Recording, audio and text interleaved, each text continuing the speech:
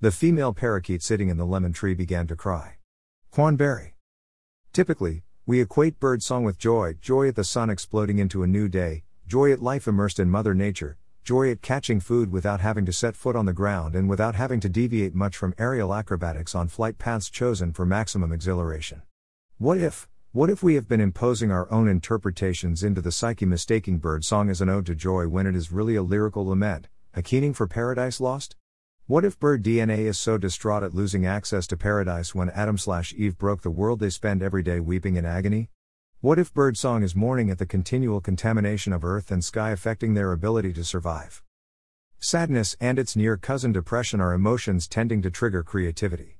Some of Hemingway's and other artists' best work was composed under the heavy influence of alcohol, itself a substance depressing the human system.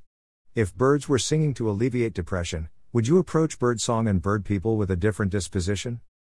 Beauty is beauty whether it emanates from happiness or sadness, elation or depression, yin or yang energy. Whether birdsong arises from a heart filled with joy or a soul struggling to greet each and every day, it embodies loveliness, is a voice worthy of a goddess, and in that voice, I rejoice with every melody because they pull me out of funky town, sending my own soul into reverie, especially when it is a choral serenade at sunrise reverberating off Red Canyon walls. December 23, 2020.